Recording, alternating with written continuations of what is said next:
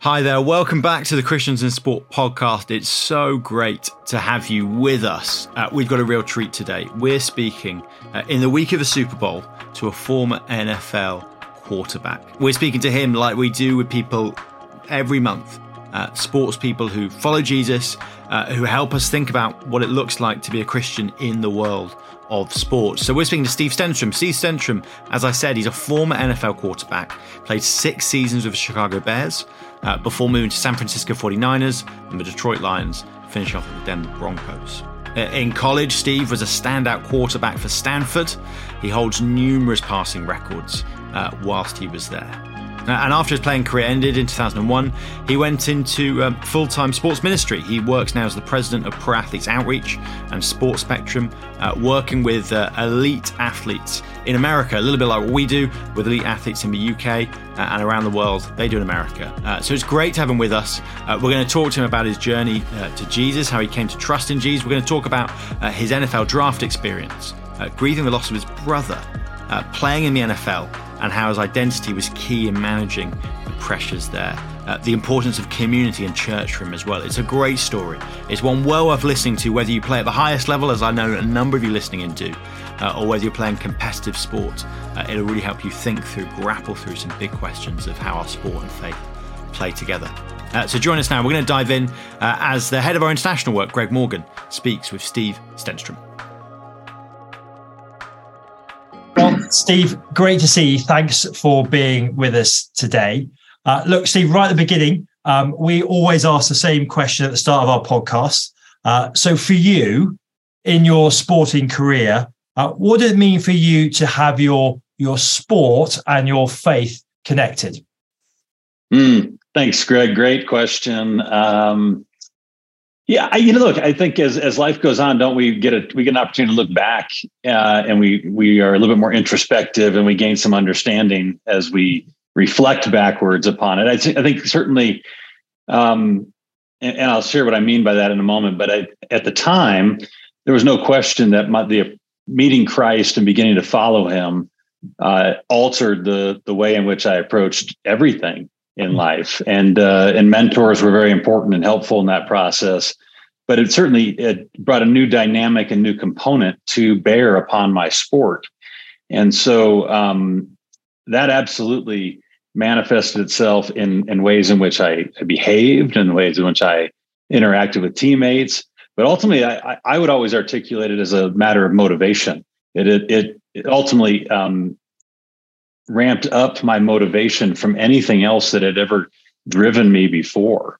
So the idea that I had an opportunity to honor God with my sport and in my sport, and with the way I approached that sport, and brought that to bear upon both practice and games, in the locker room, in the stadium, whatever you want to say, it was very significant and noticeable.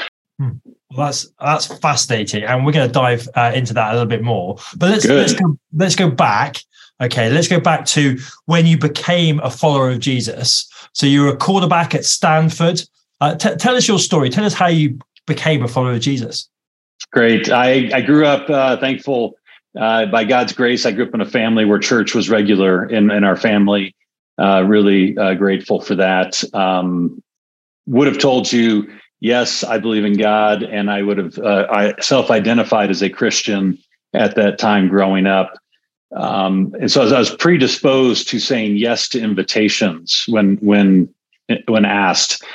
What I didn't know is that I hadn't yet transacted with God in the way that I needed to transact. And so when I got to Stanford in the fall of 1990, guys on the football team began to invite me to come to the team Bible study. And I said yes, because that was just what I thought.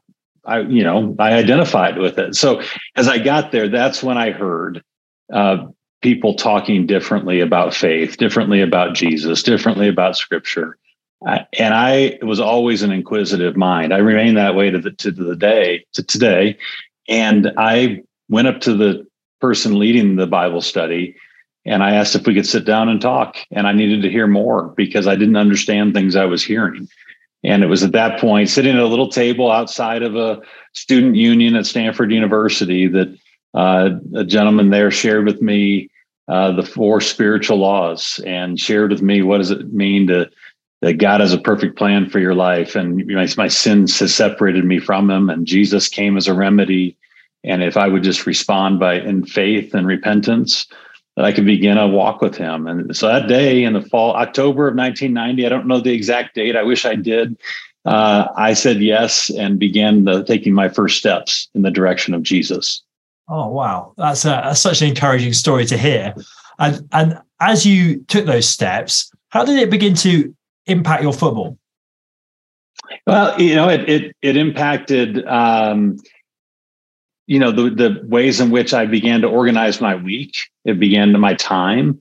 So I would spend more time with others who were on the same journey and the same trajectory. It actually took some of those, and those were mostly guys that were on the team with me. In college, it's 100 people plus on an American football team, and different than in the NFL when you have 53 on a roster. But nevertheless, there's still a lot of people. So most of my friendships were on the team, and it just took our friendships a lot deeper. And then it also just began to shape the things that I considered to be important and significant in life. So football became, and it's always had been a dream and a pursuit of mine. And it didn't happen overnight by any stretch. I mean, I was still very driven, very focused, identity very much wrapped up in my sport. But now I had a competing reality within my life that was a grace-based identity versus that performance-based one. And I didn't realize that they had begun to war against each other, but they were. Huh. That's fascinating, isn't it? And as you transition then out of that 100-person squad and move towards a professional career in football, take us through that journey. So NFL draft, explain to us a little bit what that's like to go through that, both kind of big picture of how it works and your involvement in that, but also personally, what went on for you during that time of the NFL draft? Great. It's an interesting process because obviously not everyone who enters college thinks that they're going to go and eventually be a prospect. And I'll be honest, I didn't go to college thinking I was going to be a prospect. I had a dream, but I also was realistic enough and had chosen Stanford University with the hopes that I'd get a great education and that would take me into a career path at some point. But as the Lord's plan would have it, I ended up getting a chance to start for 4 years under great coaches. I had Dennis Green, who was also an NFL head coach, and then Bill Walsh, who's really one of the greatest Hall of Fame caliber coaches that we've ever known in American football. So that led to a growing realization that the next level was going to be open potentially for me. And so you begin to build toward it probably 2 years before it actually happens. And you start to realize, you watch what happens to the guys in front of you, a year ahead of you. And you start to work on different parts of your game that you realize are going to be important at the next level. And so I did that. But then eventually you finish your collegiate days and the NFL hosts the annual combine, which if anyone's tracking right now as we're building up the Super Bowl, they just finished playing all the all-star games for college athletes here. So the college season is officially done as of this past weekend. And then the NFL Combine will come up shortly I think it'll be within a few weeks after the Super Bowl is over. And that will be a big, significant marker as we go forward. But I did that. I went to the Combine and you're immersed in that experience where every team is evaluating you. Every team is trying to decide if you fit with what they're looking for. And thankfully, I went through that process, and the Kansas City Chiefs chose to pick me up in the 4th round of the 1995 NFL draft, which was it was an incredible moment. And it was obviously, I think I've shared with you before, Greg, it's some mixed emotions for me because some other things were going on in life at the same time. So help us take that journey, if you will. The draft's going on, the pressure of that's huge because you're sitting there watching and waiting and wondering, I guess, whether you're going to be picked at all. but also for you personally, there's another journey going on right at the same time. If you're willing, take us through that, what that was like. Yeah, thank you. It's one of the most defining moments of my life. I actually I've told people I never actually saw myself get drafted. I was actually next to my brother's bedside.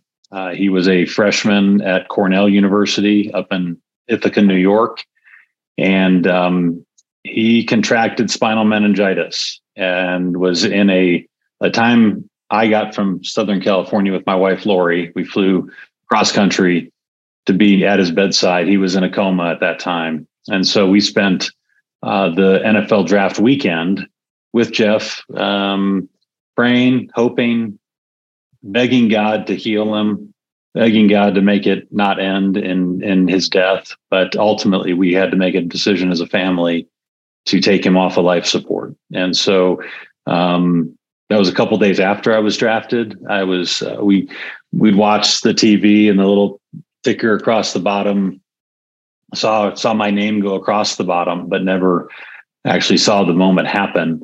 And it was obviously incredibly difficult, heart-wrenching. The juxtaposition of those two things happening at the same time really rattled my whole world and began to shake the very foundations of everything in my life. But I'm great. In the end, I'm grateful, one, that Jeff was a Christ follower himself, and that was a tremendous gift and comfort. But it also became the backdrop for everything that would be my NFL career going forward from that day. I was thrilled to have the chance to pursue that dream, but I would hold it in with an open hand and thank God for every day that I would get, because Jeff's life and his death and eternal questions and matters were always at the backdrop. Wow. Thank you for sharing that with us. It must have been just an overwhelming period of your life. And as you say, shaped you going forward as an athlete. Let's fast forward a little bit, if you're okay to do that, to beyond 1995 and the draft to playing in the NFL. So for starting, for playing in the NFL. And we've spoken about this before, but there's a difference, isn't there, between college football, which is a high level of football, and then the NFL. Tell us a little bit about the difference there and what it was like for you being in that environment. It's thrilling and exciting, and yet it is just it takes the level of intensity to a whole nother level. To your point, the caliber of play is elite across the board in the ultimate sense of the word. And anyone who's participated in elite athletics or pro athletics anywhere in the world can appreciate what is it like to play a sport and to be around others who are playing the sport at the highest possible level.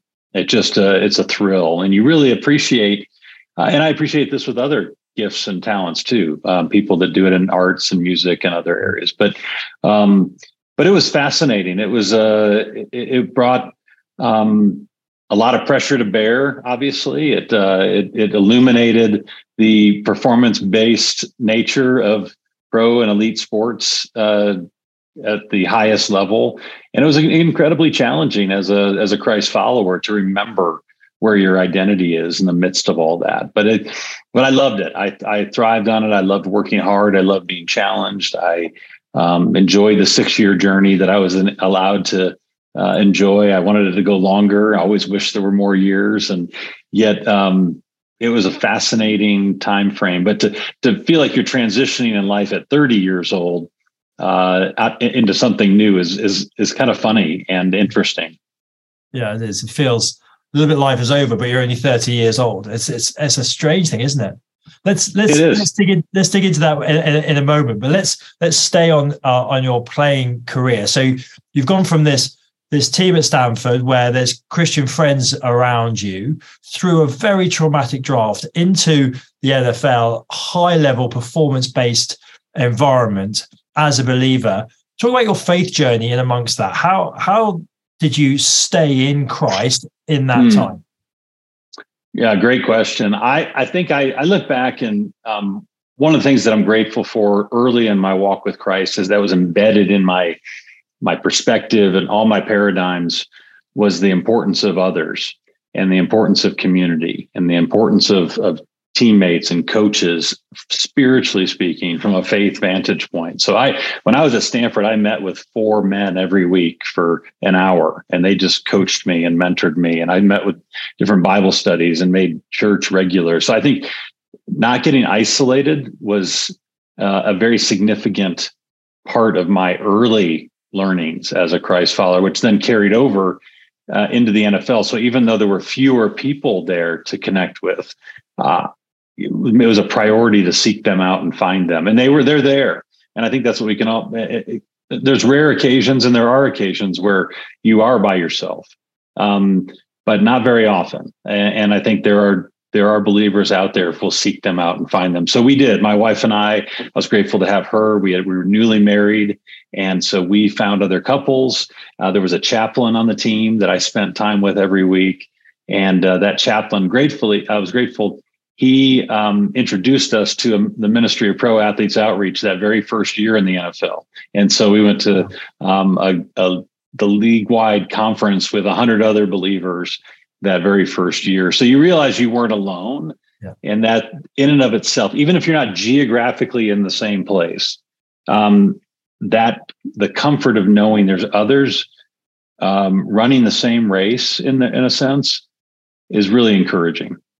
Yeah, that's what a privilege that is, isn't it? And it is. What a necessity it is to be able to stand firm throughout a very challenging time. And yes, take us into that then. Take us into the actual gameplay. So your first regular season start. Help us understand what happened during that game and navigate both from the sports perspective, but also from your faith journey and how you stayed in Christ in that moment. Yeah, well, it's fascinating. I a couple key stories in the midst of it. My very first game action came against the Green Bay Packers, and when you're playing for the Chicago Bears, that's a big game every year. And so, but my very first action came in the fourth quarter of a game, and it meant that the next week I was likely going to be the starting quarterback for the Bears, and because we weren't doing very well and the game wasn't going well. So I was going to get some time, and then it was likely my shot. And on my very first play, I dropped back to pass. I threw the ball to my receiver, and my offensive lineman, who was protecting what's often called the blind side, the side the quarterback can't see when he's dropping back, he was blocking his guy, and he stepped backwards, and his foot stepped on my heel with such force that it actually broke my heel bone in that moment. And I thought it was a bad sprain. And I've actually played the rest of the drive. I kind of, a little bit, if you're watching this year, a little bit like what Patrick Mahomes did in the game he got injured.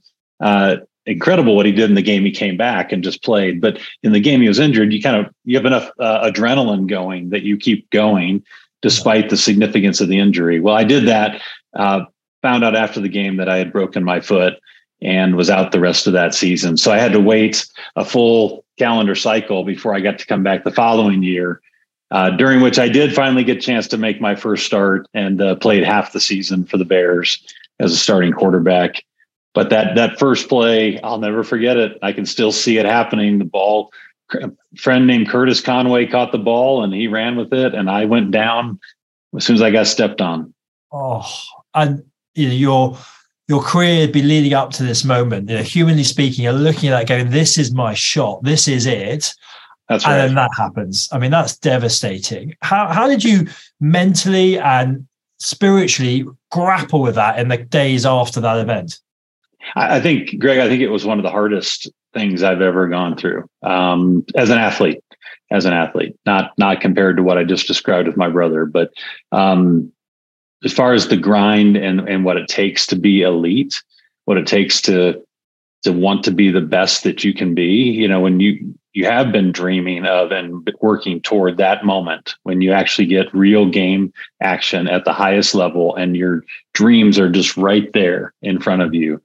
And then that, and I'll never forget, I walked in, I had crutches, the way it works in the NFL, you've got really from the Sunday when the game happens, Monday you review the game, Tuesday's an off day, and then you come back Wednesday ready to work for 4 days to get ready for the next game. And I was on crutches for Sunday and Monday, and on Tuesday I walked in that office and I handed the crutches back to the trainer, and I said, I'm ready to go. And I knew I wasn't, but I was saying I was. And the trainer sat me down, called the head coach up. He came down and sat with me and said, Steve, here's the result of your x-ray. You're done for the year. And I'll tell you what, by the next week, I didn't even feel like I was part of the team anymore. I mean, literally, when you aren't able to do what you do and contribute toward the outcome that everybody's working toward, they have to keep going. It's not this, it's part of the system. And it's not anybody's ill intent. They're not trying to make you feel bad, but you just don't feel like you belong. And that's where the performance-based side of life and the performance-based approach to athletics is really a treacherous approach and road, because when you can't do what, if your identity is based on your doing, what happens when you stop doing that thing? But if your identity is based upon your being in Christ and it's a grace-based approach, well, now your identity doesn't change just because your doing changes.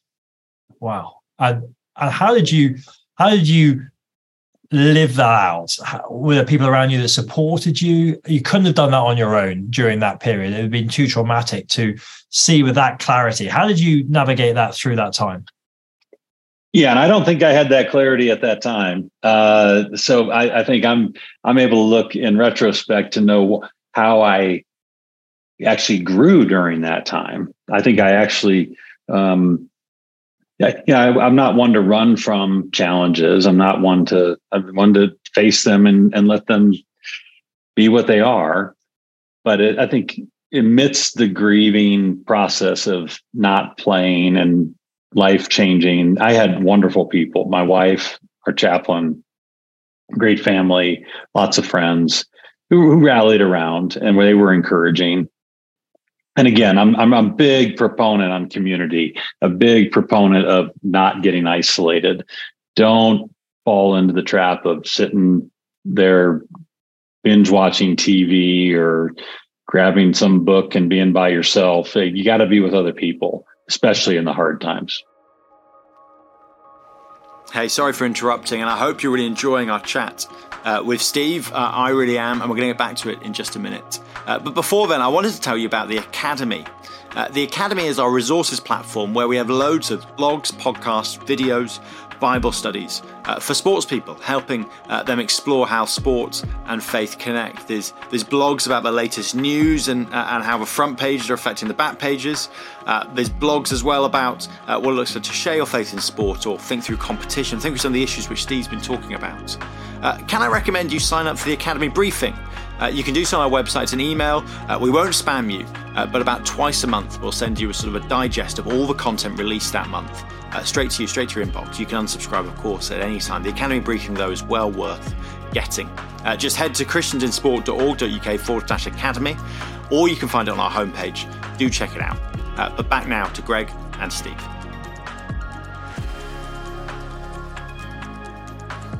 And let's journey through your career. So 6 years playing then in the NFL, and then 30. You come to 30, your career comes to an end. I mean, that's so young, and yet your transitioning is over. What was that like, and how did you deal with that transition out of the NFL?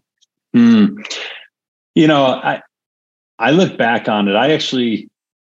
It's a really important decision, I think, for anyone in an athletic pursuit to know you're done. Now, ironically, I think the Lord was shifting my heart, beginning to change the course of life at the same time as the game was starting to tell me I was done. You know, there were others coming along. Every year the draft keeps happening. So there's a whole new pool of talent coming through. The average career in the NFL is 3.2 years. And so it just is a short process over time. But I held on and was debating signing again in 2001 to try to play a seventh year and the Denver Broncos wanted to sign me. And I remember sitting in church with my wife, and the pastor was teaching from the book of Ecclesiastes. I actually read the same passage this morning in my devotional time, which is great now that we're talking about it. But on the time and season for everything, right? When Solomon's talking about it in chapter 3. And he said something that really hit both Lori and I, which was he said in life, there's waiting seasons and there's launching seasons. And the worst thing you can do in a waiting season is try to launch. And the worst thing you can do in a launching season is try to wait. And so we were just conflicted over whether we were in a waiting season or a launching season. And so I ended up signing back with the Broncos to try to play. And I went to minicamp in April of that year. And I knew the moment I walked in that locker room that I didn't belong there anymore. And it was not the season of life that I was in anymore. And so in time, we've come to adopt a couple phrases in our house. One, he always writes the best scripts. And then the other one is, I can trust the next chapter because I know the author.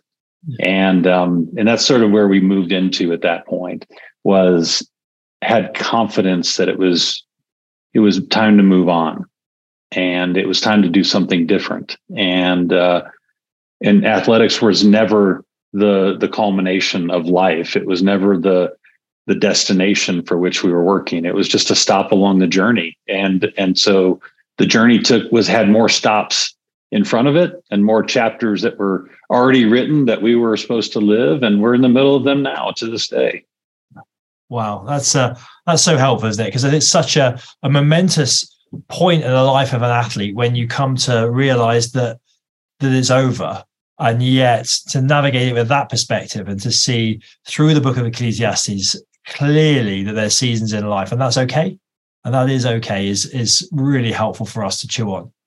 It is indeed.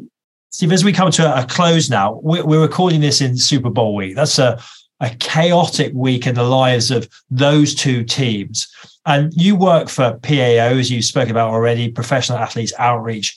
Just take us on the journey, really, of what you guys do in supporting players and what it's like for the players in this week as they approach the Super Bowl. Thanks for a chance to share that. As I mentioned, our rookie year in Chicago, my wife and I met this ministry, PAO, Pro Athletes Outreach. It was started in 1971, so it was long before us, and it's still going to this day. And it's a privilege to now work for and serve the ministry and be part of a great team. Historically, we've hosted annual conferences that gather together the league-wide believers and those who are exploring faith. And so we've been doing that for all those years. We call them the Increase Conference now, and that's based on John 3:30, which is when John the Baptist, who was quite popular in his day, had the perspective when asked by his followers, how did he feel when everybody started going to Jesus in the 3rd chapter of the book of John? And John the Baptist had a great response. He said, look, I know my place. I'm paraphrasing now. I know my place. A wedding is a great thing, and when the groom shows up, he walks down the aisle when the bride shows up, she walks down the aisle to the groom, not to the best man. And I just know I'm one of the groomsmen here, and I get to celebrate when people go to the groom. And so my joy is made complete. He must increase, but I must decrease, which is John 3:30. So we host the Increase Conference, which is that we hope the pro community would so come to know Jesus in such a way and walk with him and serve him that they would too echo those words, that ultimately the reason I do what I do, the reason I live for what I live for is that he must increase, but I must decrease. And so those 7 words are ultimately the center point of our ministry. This week is obviously the culmination of a season. The interesting thing, if you take a minute and think about it, you probably can't name the last 5 winners of Super Bowls. If you're a fan of American football, this will move on to a new season next year and the new pursuit. But it is an amazing time in sport here in the U.S. And it is one where they get an extra week off to get their bodies fresh and healthy, get prepared. And so last week they were getting ready. This week, everything will descend upon Phoenix, Arizona, and all of the league will be there. All the players from all teams will show up there for appearances and autograph sessions and parties and all sorts of opportunities, because the moment is coming when we're going to crown a champion. And that champion is going to be the Chiefs or the Eagles this year, and it's going to be quite a battle between the two. And we have pros on both teams, so we're neutral in terms of our bias, but we're praying that God would be glorified through the actions of those who are on the field.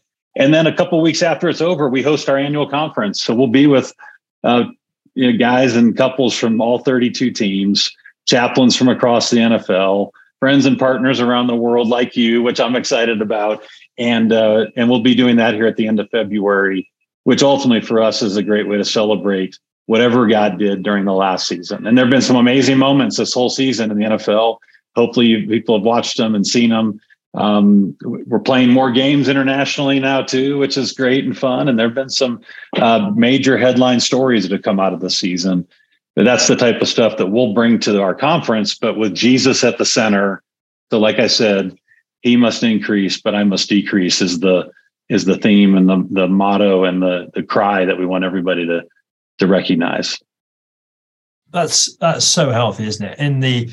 In the culture that we live in, where the focus is so on the now and the glory of the now, to remind athletes that he must increase and we must decrease. How do they take that? Do they latch onto that straight away, or does it take time in terms of discipling athletes to see the perspective of their lives and their careers clearly?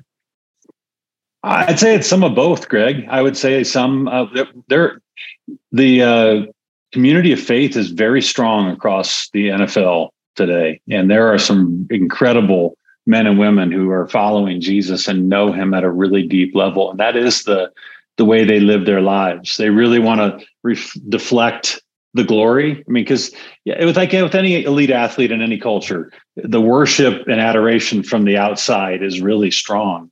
And so at the heart of an athlete who is pushing back against that with a grace-based identity, is this recognition: I'm not the one that should be worshiped. There is one that should be worshiped, and his name is Jesus, and he's over there. So there's a lot of our community who know that. And then a lot of people, we get a chance to introduce them to Christ for the first time and expose them to a life of faith and encourage them in that journey. And it's fun to watch as the light bulb goes off and as the Holy Spirit begins to work and new people go, that sounds intriguing to me. And they begin to ask great questions. And so that's what we pray happens whenever we get together. But then throughout the year, we spend time with these men and women too. It's not just a conference. We work with them 365 days a year, and we work in partnership with their chaplains. And it's a great motto and reminder. Far more than a motto. It's really not a fair word to use, but it's a great truth that they cling to. And we're hopeful for more and more. That's brilliant. Thanks, Steve. We are so appreciative of your time that you've taken to be with us today. Thank you so much. Loved it. Thanks, Greg. Thanks for all you guys do. Hey, that was great. Wasn't it so super wonderful to hear Steve's story, his honesty, his openness, his awareness of what it meant to think through his identity in sport, how he worked that through. So thanks so much to Steve for his time. We do hope and pray it's been a really encouraging and a challenging listen. I know it was for me. As I said earlier, do get yourself signed up to receive the Academy briefing. When podcasts like this land, you'll be the first to hear about it. It'll come into your inbox. We'll make sure you get that there. And if you can, please do help the algorithm do its job. Find others who might be interested in the podcast by leaving us a review and a rating. It really does help. We live in a world of algorithms now, but a little review and a rating really does help others like you. Helps us find other sports people who are interested in connecting sport and faith as they get this recommended to them. So we'd really appreciate it if you could do that. It'll take a couple of seconds, I'm sure, on whatever app you're listening on. But that was our time with Steve. Hope you really enjoyed it. We'll see you again soon. We've got more interviews lined up. We're about to speak to somebody who's competed in numerous boat races before the next boat race out in March. So that's a great interview we're looking forward to, and loads more lined up to come. So we'll see you soon. Thanks so much for joining us again. Bye-bye.